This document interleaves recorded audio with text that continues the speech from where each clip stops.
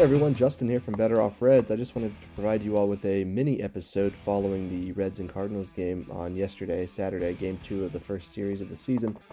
My wife and I we sat in section 523, up high but behind home plate, and we had a great view to everything. But I want to break down kind of the ballpark experience this year. My wife and I, we love going to Reds games. We go to several every year. I'll go to maybe one with Cortland. Hopefully this year we'll get to go to a couple. But we went, and with it being, almost 2 years since we were last there due to COVID, we weren't really sure what to expect. We knew the ballpark attendance was going to be lower due to the restrictions in place.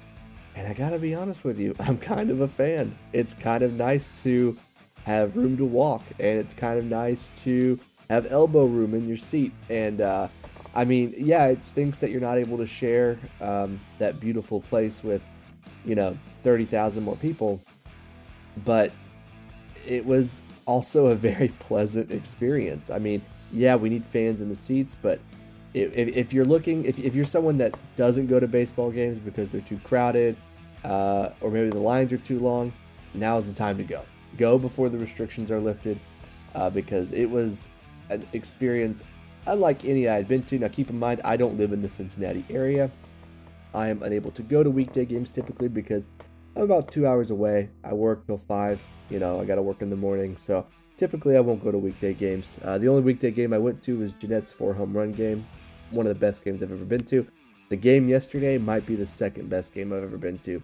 Holy smokes. So just a ton of offense, ton of production from guys like even Aquino finally got his bat hot after a very costly error before. We got to see Moose, his bat kind of light up a little bit. We got to see the brawl, if you want to call it that. The benches cleared anyway.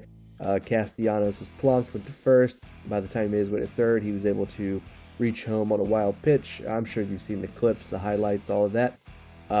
It was electric. Even with only 12,000 people there, it was electric. People on their feet, people pumped, people excited.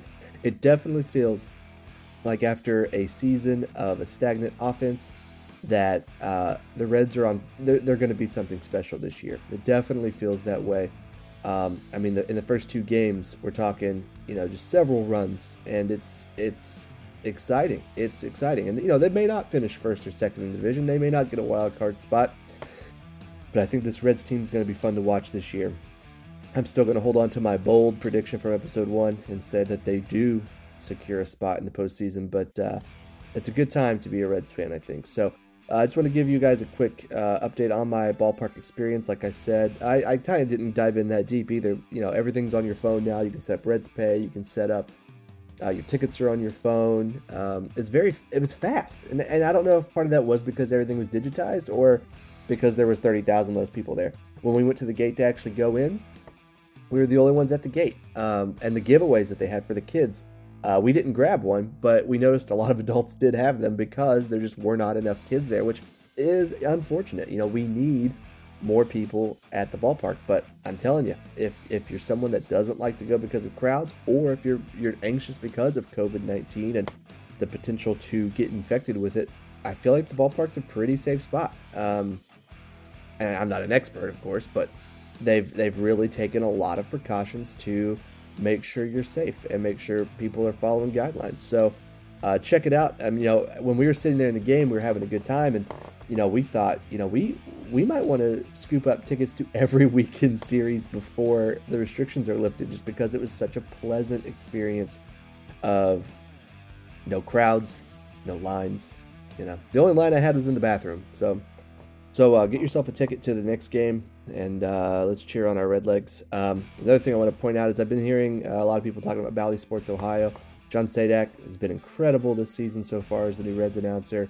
Barry Larkin's been great in the booth. My only complaint with Bally Sports Ohio is that they, on opening day, they cut away to go to the Cavaliers game right after the top of the ninth, which is like the worst time to cut away from a baseball game, is at the end. And then I heard that they did it again yesterday for some viewers on AT&T TV. So Bally Sports, if you're listening, please don't do that.